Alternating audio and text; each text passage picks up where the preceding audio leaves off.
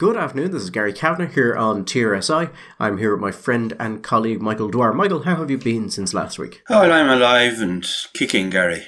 Let's leave it at that. Or should we leave it at that because that's the best you can hope for? Or? It's not the best I can hope for. I'm hopeful that it will be better. I had a little bit of a dose, let's say, but I'm now recovering, and and the rain has gone away at least for today, so it's bright and sunny, and we're all feeling terribly well.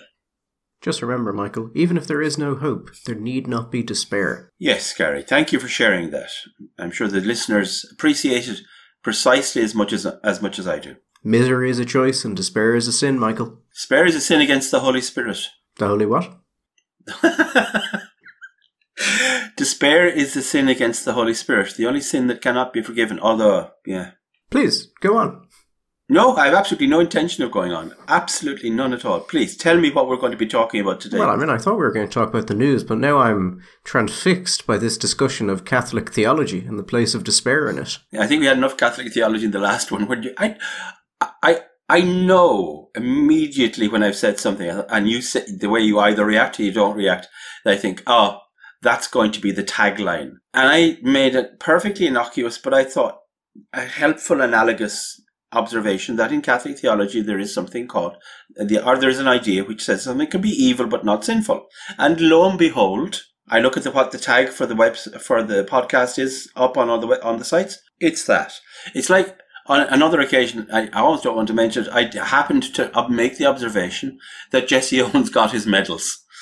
And I knew, because I heard the snort, that the little head was going, and there, what did I say? Even Jesse Owens got his medals. Michael, it sounds like you're complaining about me recognising your contributions to this show, and I thought you'd be happy. Is that what you thought, Gary? Is that what you're doing? You're recognising my contribution. Very good. Okay. I had misunderstood what you were doing. Now that you have corrected my understanding, I am much happier. I'm sorry, do you not want your work front and centre on this show? Are you not proud of your work, Michael? Gary, you are pushing me towards despair. You really are. Can we just start? Please.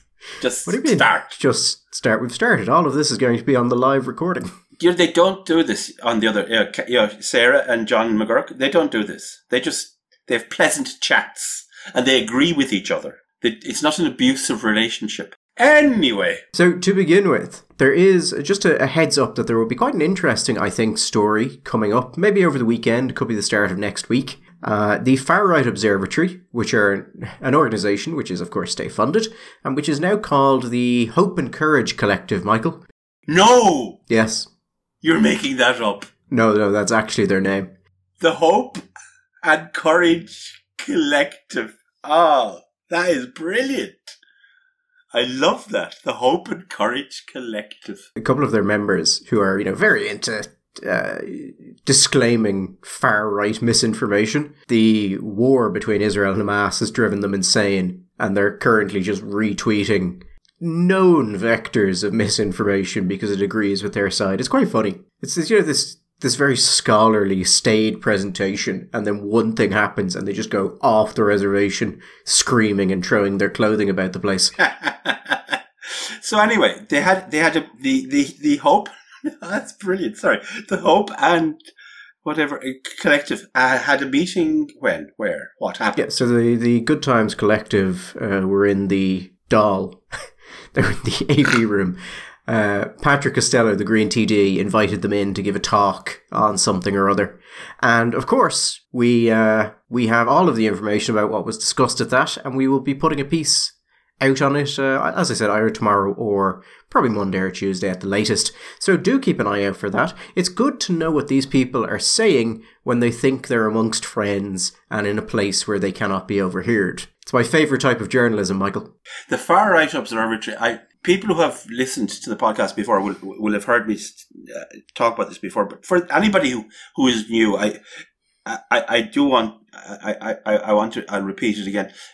Because the parallel to me is just so wonderful and perfect. I was told by an economic historian who was close to the big fan of Adam Smith and had studied in Edinburgh and therefore had an interest in Edinburgh around the time of Smith. And he told me the story, which may even be true, Gary, that there was at one period I would imagine in sort of the beginning of the 18th century, an organisation, a society of gentlemen, which was dedicated to the security of the nation and of the people. And therefore, they had decided they were going to keep all of the Catholics in Edinburgh under strict observation.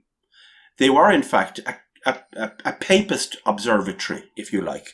And they would, because they knew the papists were inevitably going to be up to bad things, and they could lead to terrible things happening. So they have to keep them. The problem was, Gary, that there were, we'll say, 14 members of the association, and there were only 12 Catholics in Edinburgh at the time, which meant that sometimes not everybody had a Catholic to follow. And I really do think that the Far Right Observatory in Ireland is much like that. That there are lots of people who are either in it or friendly to it, supportive of it. It gets money from all sorts of places, I'm sure, and all for this fine and important work. But there just isn't enough far-right activity to go around. And I suspect that even if everybody was given a far-rightist to follow or to observe, that somebody is going to be left out, Gary. Somebody won't have their far-rightist of all of their own. Because as you have observed before, the problem in Ireland is that you have a situation where the demand for outrage far exceeds the local supply for this kind of sort of old-fashioned neo-Nazi, neo-fascist activity. Now, of course, there is a way you can solve that problem, Gary. You can increase the supply. Now, you can increase the supply by behaving in such a way that you actually create real people on the far right. Or you can simply redefine what you consider to be far right. And I think that's probably, at a sort of marketing level, a much more effective way of dealing with it. And I think we've seen that happen in real time in Ireland in the last year or so, that what has become far right is simply, it's an economic problem. We had a problem supply, so we've expanded the supply. That's why people come to this show, Michael, for the economic analysis of the far right. Absolutely. You forgot the third way that you can actually increase supply, by presenting the people who exist as being far more successful and effective than they actually are, and then basically becoming cheerleaders for them in your attempts to ensure the continued organisation of your own group and its funding. Not to say that the Let the Good Times Roll collective does that, but it's hard to mock their name because it's already there. Yeah, it comes pre-satirized. Yeah, like they've kind of put me in an awkward position. Like, I want to mock it, but it's there. It's like when the writer of The Thick of It was asked why he stopped writing about British politics, and he just pointed to when Labour under Ed Miliband had etched all of their promises into like this 2 or 3 metre high stone tablet. Yeah. And said, well, how do you beat that? It's true. It's I don't know the name. It could be the name of a vegetarian restaurant run by anarcho-syndicalists. It actually sounds like one of those hippie communes that you would have in the 70s, where eventually everyone would fall under the control of a charismatic cult leader and they'd all kill each other. Because, the aliens were flying over because Halley's Comet was there or something like that. And it would all be very well-meaning, but it would end up with a lot of dead children. Yeah, and a lot of people wearing purple tracksuits or something. Mm-hmm. Yeah. Still time. Still time, indeed. So anyway, that's a story for the listeners to be looking out for, you're saying? Yes. So we had that. We had another one this week, which again involved a grip reporter getting access to somewhere they're not meant to be and, taking notes or whatever it is we do when we go to these places, Michael. Can't talk too much about that, but as I said, it's the funnest type of reporting. We ended up getting Matt Tracy onto a call that Revenue was having with Belong To, the LGBT charity. Now, Belong To have been an interest of ours since a story we did a while ago, where we found that, actually I think I and Fatima Gunning wrote the story. I don't actually recall, because most of the stories about these kind of NGOs I end up involved in some way, and they all kind of blur together. We found that Belong To had been telling teachers and youth workers to lie to parents under certain conditions. Although we must again say, Michael, that Roderick O'Gorman did not agree with our classification that telling someone explicitly to lie constitutes an instruction to lie. So we do have to, remind people of that. And that came up during this seminar that Belong To were having with these revenue staff. You think you're safe, Michael. You think that revenue staff, you wouldn't have anyone there who might read anything that Gript had written. But, as you and I know, Michael, there are many crypto Gript readers. Oh, indeed. You have to be very careful who you're talking to. Yeah. And before you know it, you bring them in as maids and they're stealing your children and baptizing them. There was this is nothing to do with anything, but it's just a story that amuses me. There was a historian who was a member of the Norbertine Order. He was a convert Scottish man called Caddoc Leighton. Very brilliant man. I think he ended up lecturing in university in Turkey, but he was in Maynooth for a while. And in the summer of when I was doing my finals, we used to have to eat in the lay professor's refectory. So he was there, and there was another guy who was doing some kind of, I don't know, a licentiate or a doctorate, who was a liberal, very liberal clerical type. And Caddoc was not, Gary. Caddoc was very much not a liberal. Caddoc had very deep reservations about certain elements of the post-Vatican II church. Anyway, in a glorious moment, the liberal cleric said, "Caddoc, you're nothing but a crypto-fascist." To which Caddoc replied, "Why, Jerry, there's nothing crypto about my fascism." So it was brought up, and Belong To said that was not true, that was part of a wide-ranging campaign by the far right to discredit them. Actually, I'm not sure if they said it wasn't true or if they just jumped to far-right narrative. Right. Which could actually be questionable in and of itself. But then they closed by making a comment about Enoch Burke and why Enoch Burke had been fired. Now, we did originally have that, what exactly was said in the article that we put up, but the Burke family asked that we remove it because they felt it was clearly defamatory. Now, we had noted in the piece that it did not, to the best of our ability, or did not seem, to the best of what we knew, to be true, but they asked that we remove it, and we did, as a show of good faith.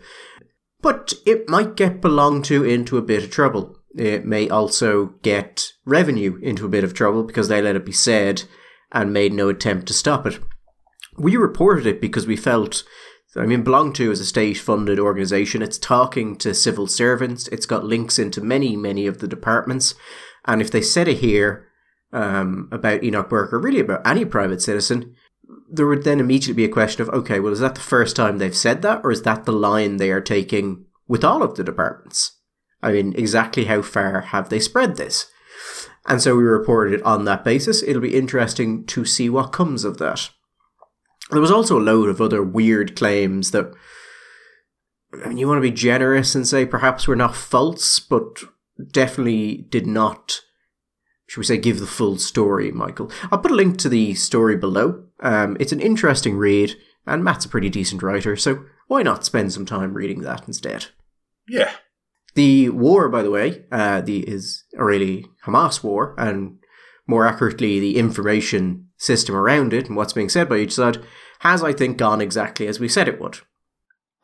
It wasn't hard to predict what was going to be the outcome in this case, or in wider and other discussions about information, disinformation, and online activity, etc. But I was saying to you before, what I think, if nothing else, the last week has shown us is, and I'm sure that the opposite lesson is the lesson that will be taken out of it by our betters, that the idea of getting involved in some kind of regulatory system for disinformation is just going to be a nightmarish failure. And yet, why? Okay, there are two examples that just sort of leapt out at me if we talk. The first and the most obvious one, the one that's been most discussed, is the case of the Baptist Hospital, right? So the Baptist Hospital, where the news hit immediately. Baptist Hospital had been hit by an Israeli missile, and it was 200, then 300, then 500 people had been killed. There were stories, ongoing stories about bodies being pulled out of the rubble, that the hospital had been destroyed. This was reported by the BBC, it was reported by the New York Times, it was reported all over the world. And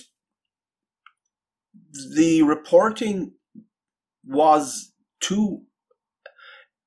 it wasn't always clear that the reporting was based simply on a statement by Hamas. It wasn't Hamas alleges, Hamas states, but rather it wasn't even, at the times it was that it was the ministry, the health ministry, the information, and then it was people connected. But it was, to the casual-ish observer, it just seemed like this was a fact. This was a story.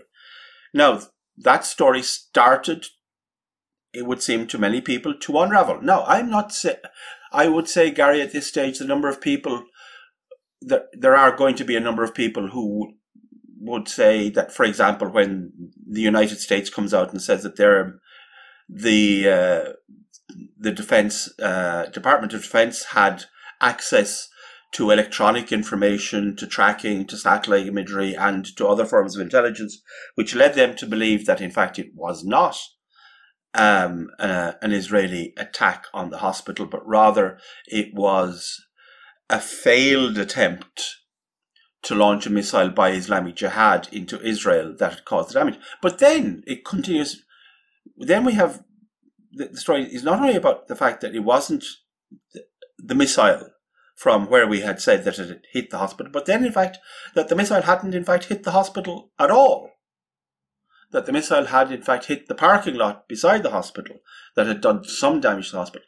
And this was now being reported at the same time when other news organizations were still running stories saying bodies are still being taken out of the rubble.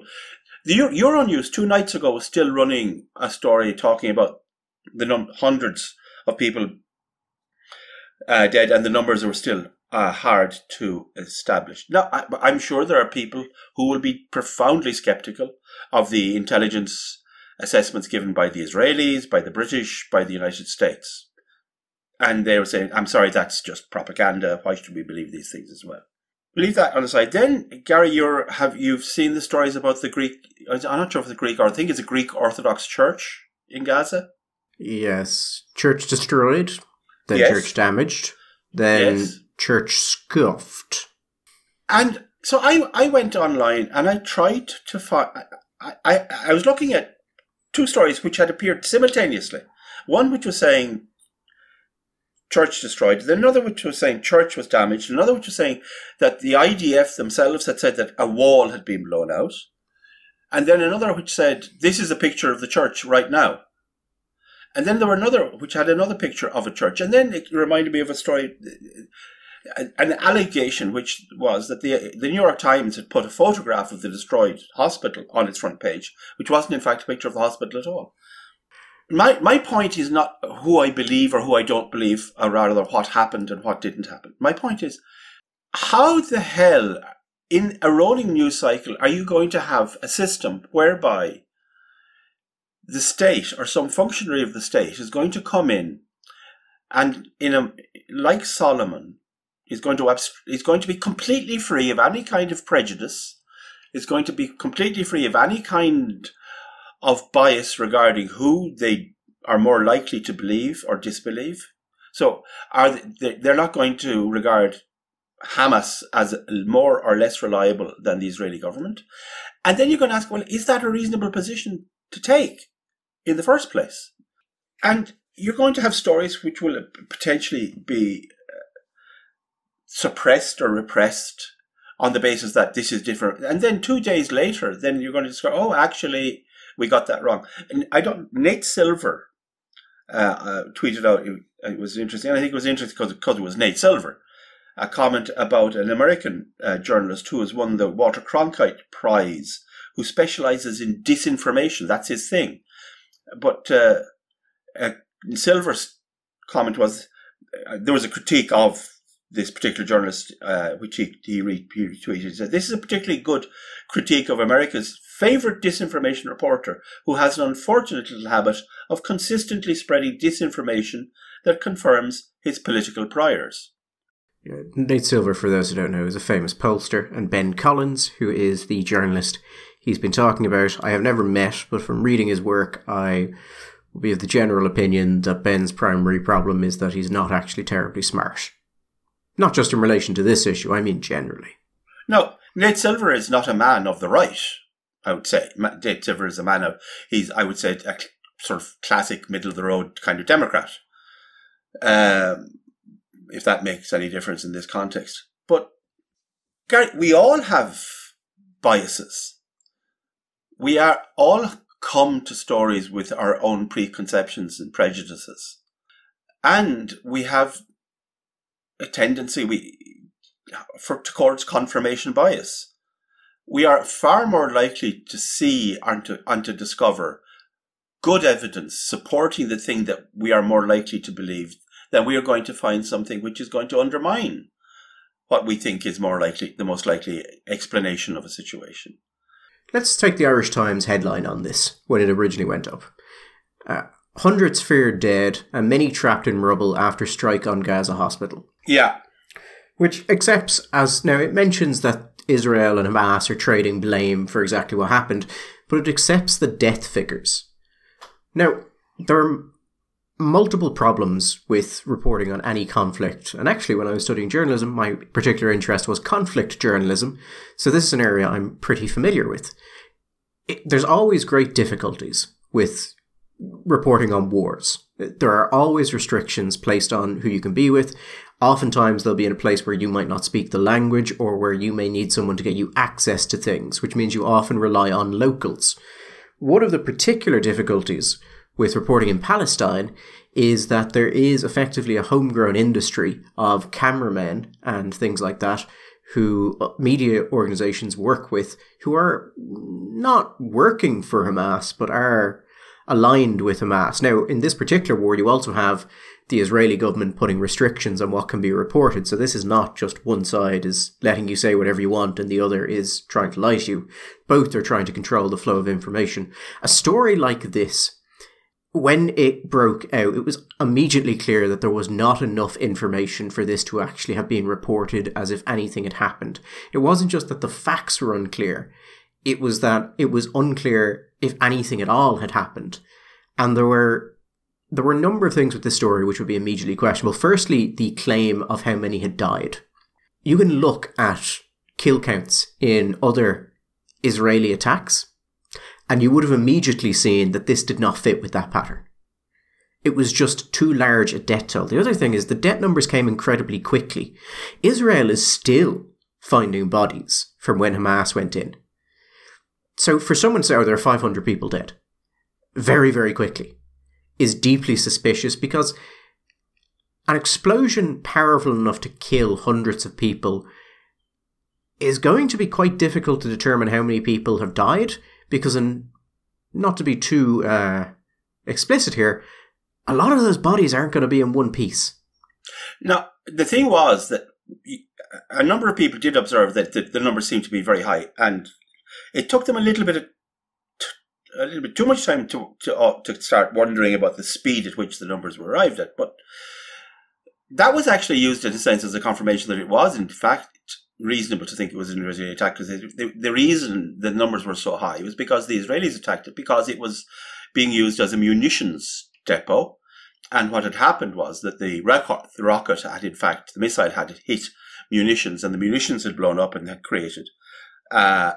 caused these terrible casualties. But that leads back to even more so to your previous point. Well, if that was the case, well, then how do you get to the numbers so quickly? How can you count these? Because if that's the case, then the whole place is falling on. But in the midst of all this, then we discovered that all of this rubble doesn't exist at all anyway. Well, that's the thing. You get to the morning and photos are showing that the hospital is still standing. The parking lot is damaged. It's also clear from the parking lot that more than likely that was not an Israeli weapon, because you have this relatively small crater. Most of the damage seems to have been done by it's burning as opposed to an explosive. Whereas even if that was some sort of airburst weapon, you would have seen much, much more damage, which would support the Israelis' claim that basically what happened is a rocket undershot, as many of the rockets fired out of Gaza do. hit, and then basically it had a large amount of fuel in it. The fuel ignited and killed people. And there was some amount of death. Now, even putting that aside, I don't think... What I've seen does not indicate that hundreds of people were killed in this. I think it'd be basically impossible to figure out how many people were killed in this, but from the damage seen, there's no way hundreds could have been killed by that. There is one thing that should have immediately indicated that everything was not as it was said to be, and that is this. With these sort of things, one of the primary ways that they will be investigated is the collection of fragments of the weapon. So when you have, whether it's a missile strike or a rocket strike or bombing or whatever, the actual housing does not disintegrate. It'll be scattered around the place, but you can find parts of it. And you can sometimes find quite substantial parts of it. But you can use that to determine what weapon it was, and from that, who fired it. Israel wouldn't have that on hand. It's Hamas's territory. They would have that on hand. So why, if it was an Israeli weapon, would they not have immediately shown that? Because that would be seen as conclusive proof that it was an Israeli weapon.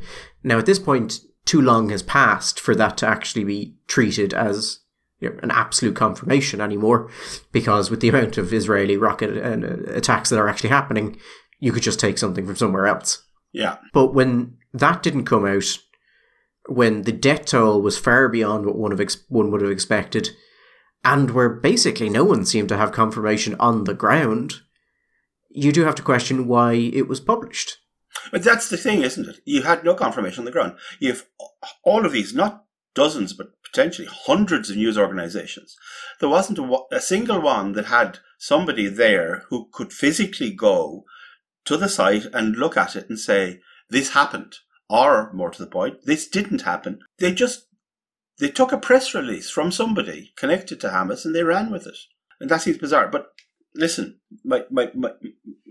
my point isn't really about what happened, who is responsible, who isn't responsible for whatever happened. Because truthfully, while I have come to a conclusion about what my strong opinion is about what happened, I don't know if I would like to say at this stage, simply by looking on the internet and reading the various news sources and the various commentators, etc., and the government statements from various governments and authorities, I wouldn't say that I am 100% certain that I know what happened. And you might say, well, we never can really be in that situation where we're talking about something which isn't happening next door. But I have a strong opinion, but we don't know. What if you establish, like say the EU would like to, and other countries around the world have, somebody whose job it is to go on the internet and control information and control news information and control disinformation. What they're effectively going to do is they're going to make mistakes, but they're going to, it's like they're going to have well, in theory, not probably in practice, but in theory, they're going to have the capacity to apply some kind of papal imprimatur, papal infallibility. This is what happened. This is not what happened. And then it'll be wrong. And then you'll be left with this, an institution which has power to censor, power to sanction, but has actually got no authority, because it has nobody has any faith with it, because it will have made mistakes and nobody will actually believe it. But it will still have that power to sanction and to censor, rather than just say, listen, it's the fog of war, and truth is the first casualty of war, etc. Make your own minds up. And also, by the way, just take a couple of days and we'll find out. Just take some. We don't have to know everything 4 minutes after it happens. We don't have to come to an opinion, 100% certain opinion, 4 minutes after something has happened. Well, there you raise an interesting point, because the reason why people like the Irish Times and will get this up before they can verify certain things is because they have a commercial interest to do so. Because if you are the first with a story up like this, or the first in your region, it's worth a substantial amount of money to you. It's just much more impactful. Mm-hmm. However, Michael, RTE did exactly the same thing. And the BBC. And the BBC, who don't theoretically have that commercial incentive. So clearly it's not entirely the commercial incentive. Now, RTE also basically presented the views of Hamas without actually saying, oh, by the way, this information is from Hamas. So I believe John McGurk reached out to them and they accepted it shouldn't have happened, that they had done it incorrectly, which is very nice. I think one other thing that's worth pointing out is something that might actually be useful if people are interested in following this war and in following news on it. Because this is an area I'm familiar with, I am familiar with people I know of who are not ideologically committed to either aspect of this war, or are committed to one side or the other, but are what I would consider to be exceptionally good professionals, where that doesn't matter. So if you are interested in something like this, I would recommend someone like Nathan Russer, or Russer, I'm not sure how that's pronounced, who you can find him on Twitter. He works for the Australian Strategic Policy Institute.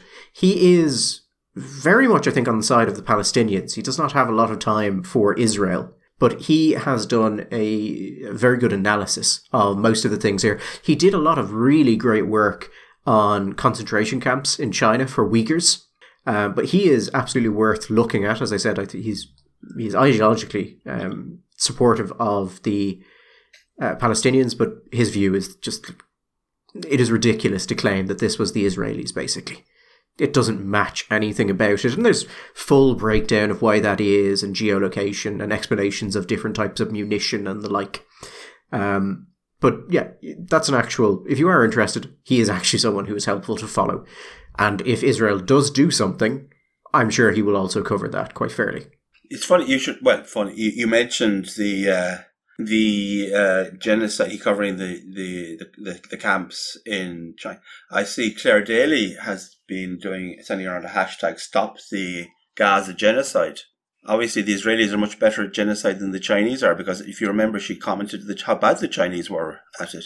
The population of the Gaza Strip has doubled, I think, since Hamas came to power. Right. Which, if you're trying to commit genocide, not to be flippant, but, genocide is the destruction of a people, and if the people double in the time you're conducting that genocide, you have some efficiency issues. He said not being flippant. Anyway, speaking of information, I don't know, and disinformation and commentary from places where we don't expect commentary. Our dear president has been out centre, making all sorts of comments about all sorts of things that you wouldn't normally associate with somebody with the constitutional limits that the Irish president has. Well, he did show a commendable restraint in answering one question, Michael, which was when he was asked by Naomi O'Leary if he considered Russia to be a colonist power. And he started by saying, I don't want to avoid answering your question, and then proceeded to very strongly avoid answering that question. The question was if the Russian Empire is a colonial power. That's a tricky one. I mean, it's tricky being an empire, Gary, which it is, without being also colonial. You would have thought that the president, who we know thinks that colonial is very bad, very, very bad indeed, would have strong opinions about Russia and its colonial present and its colonial past. I enjoyed his thoughts that von der Leyen had outstepped her role. Yeah, David Quinn's comment was the obvious one, but I still thought it was to the point. The phrase kettle and black. I don't think he was wrong, by the way. No, he wasn't wrong. It's just a sort of, it's a, how dare you do the thing I've been doing for years. Yeah. This might be a somewhat controversial statement, Michael. I actually don't really care when Michael D. Higgins oversteps his, should we say, constitutional norms, Michael. Because you know how I am about norms. Yeah. For the very simple reason that the government lets him. And they perhaps should not do that, but, if they're just going to let him because they're too weak to stop him, well then why should I be offended? Because he's not going to stop, so there's no point thinking anything negative about it, other than it indicates an absolute loss of control by Fianna Fáil and Fine Gael, same as it has been for a long time. I have reached a point where I have come to a kind of a stoic resignation. He was at times capable of driving me into a frothing rage. And you know what? None of my feelings or emotions were going to ever affect his decisions or his actions. And all it was causing was discomfort to me. So why would I bother? He refused to make comments about the Russian colonialism. He made commentary about the war in Gaza and in Israel, which were far, far beyond his purview. And it, as several people pointed out, it meant that if it looked, at least for somebody from the outside, that Ireland had two foreign policies. Why it would make any difference, in fact, to the rest of the world, what the Irish foreign policy was, that's a fair point. He's got into the business of critiquing the flood management systems in Cork. I mean, he's really getting into the nitty-gritty of it now, isn't he? But you know what? You're right, Gary. At this stage, the only thing that still has the capacity to get under my skin is when I meet people and they tell me what a wonderful guy he is. Isn't he fantastic? And he's so great. He's such a great little man. He's a great president. And I go, what are you talking about? Let's make something, I think, clear to people who are not perhaps as involved in politics as some others. On a personal level, he is well known to be awful to deal with. I mean, horrendous to deal with on a personal level. He's been that way for years. He's a nightmare. So I do kind of admire his ability to have such a very wholesome public image when even the media who deal with him know he's not that way inclined. He's never been. He's never been pleasant to deal with. He's also, and this is really important, a very bad poet. I think we need that on the record. He's a bad poet. And also, he's an intellectual, Gary. He's an academic. He's an intellectual. God almighty, the shallowness. Has Michael D. Higgins ever said anything that you thought showed an insight or an understanding beyond that might be seen by a 20-year-old college student who got really into Venezuelan politics? I would have thought that anybody who was 20 years old and got really into Venezuelan politics would have come to a whole set of conclusions about Venezuela, which would be very different to Michael D. Higgins. But I think I know what you mean. He may well have done, Gary, but none have come to my attention. He may have said some brilliant and insightful things about the management of the Pampas. I don't know. But I've never heard him say anything that wasn't so banal and shallow and predictable. But he's got a dog, Michael. He had two dogs. And his dogs like him, so he must be a good guy. I think it's because, as I said, I don't mind him overreaching his authority, and I admire his ability to control his PR image.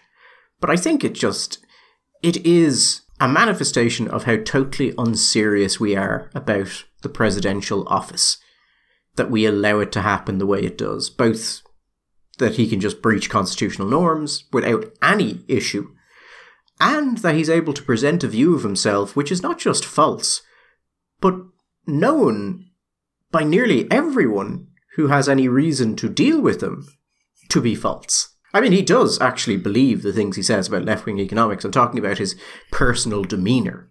Yeah, I understand that. Also, bar one or two lonely voices crying in the wilderness, the abject refusal of the Irish mainstream media to call him out and to say, you know what, I'm not saying that you're wrong, Mr. President, but have you ever heard him being asked? He may well have been, and perfectly possibly has been, and I just didn't hear it, but have you ever heard of him being asked, but Uachtaráin, do you think that this is something you should be commenting on, or do you think you should have said that? Is this appropriate? This, I think, is the actual issue here. And good work, I think, Naomi O'Leary. A citizen or a journalist who I don't think ever said a nice thing about, and probably said a substantial amount of negative things about, given what I think of her usual reporting. But she is the only journalist I can think of who asked Higgins an actual question that everyone knew he would find difficult to answer. because Higgins has a very particular view, and he's very old school in that. I think the problem with Higgins is this. He wants to make political pronunciations, but he doesn't want to have to ever explain them or anything of that ilk. And that's what he will actually do or what should have happened to the office of the presidency once he started doing these things. It should have just become an openly political office which journalists demanded answers from as they would any other politician. I mean, Michael, this is a man who, if you recall during the last election, he was asked to reveal certain spending things that had happened when he was in his first term. And he said he would, and then released a document which was so... I wouldn't even say it was bad. It was a piss take. It was the sort of thing you write when you know that you're never going to be asked about it and that your word doesn't matter. I mean, you could look at it and say, well, technically, yes, he did do what he said to do, but not in any real sense. And not in a way that that anyone could have thought was sufficient. I do think you're wrong, though, when you say that he doesn't expect or he doesn't want to be questioned about it. I think that Michael D. Higgins would be perfectly happy to hold 5-hour symposiums on what Michael D. Higgins thinks and why Michael D. Higgins thinks them. I think that you might lose the will to live after around 2.5 hours of it, and that's being generous. But I think Michael D. Higgins being unwilling to expiate in great length and detail about why he thinks what he thinks, I think that's unlikely. I didn't know. I never said he wouldn't be willing to talk about what he thinks for hours. I said he wouldn't want... Well, actually, I'm not even sure if I said it there. But I don't think he would want to be questioned about what he's saying and the technicalities of it and where there might be problems with it. And one of the reasons there is that Michael D. Higgins doesn't take being questioned by people he thinks of as less than him terribly well, historically. So it might actually be quite illuminating to the public to see Michael D. Higgins actually have to deal with a journalist who had some specific questions and was not willing to show our president the deference he feels is due to him. I think that might be quite interesting for the public. I think it'd be lovely. I don't think it would be terribly surprising for anyone else, but it might be good for the public to see that if you vote for a person because he's kind of cute and has a dog, you deserve everything you get. Do you know what? I would pay money. I would pay money to see Michael D. Higgins being questioned in detail by Gerard Casey. I think that would be good. That would be good fun. One of them would go for the other, and I'm honestly not sure who'd go first. Maybe Cormac Lucy, if you want to sort of go to more sort of the detailed nitty gritty of the economic stuff. But I think Gerard Casey, yeah, I think it could well end up in some kind of violence. The dog might get involved, but I think it would be good entertainment. And if it was being streamed, for $14.99, I would seriously consider paying that. One day, Michael. One day, yeah. After we've outlived him. You might do. Well, I mean, Michael, they say don't speak ill of the dead, so I've got to get it all in now. This is true, absolutely. Pre-obit.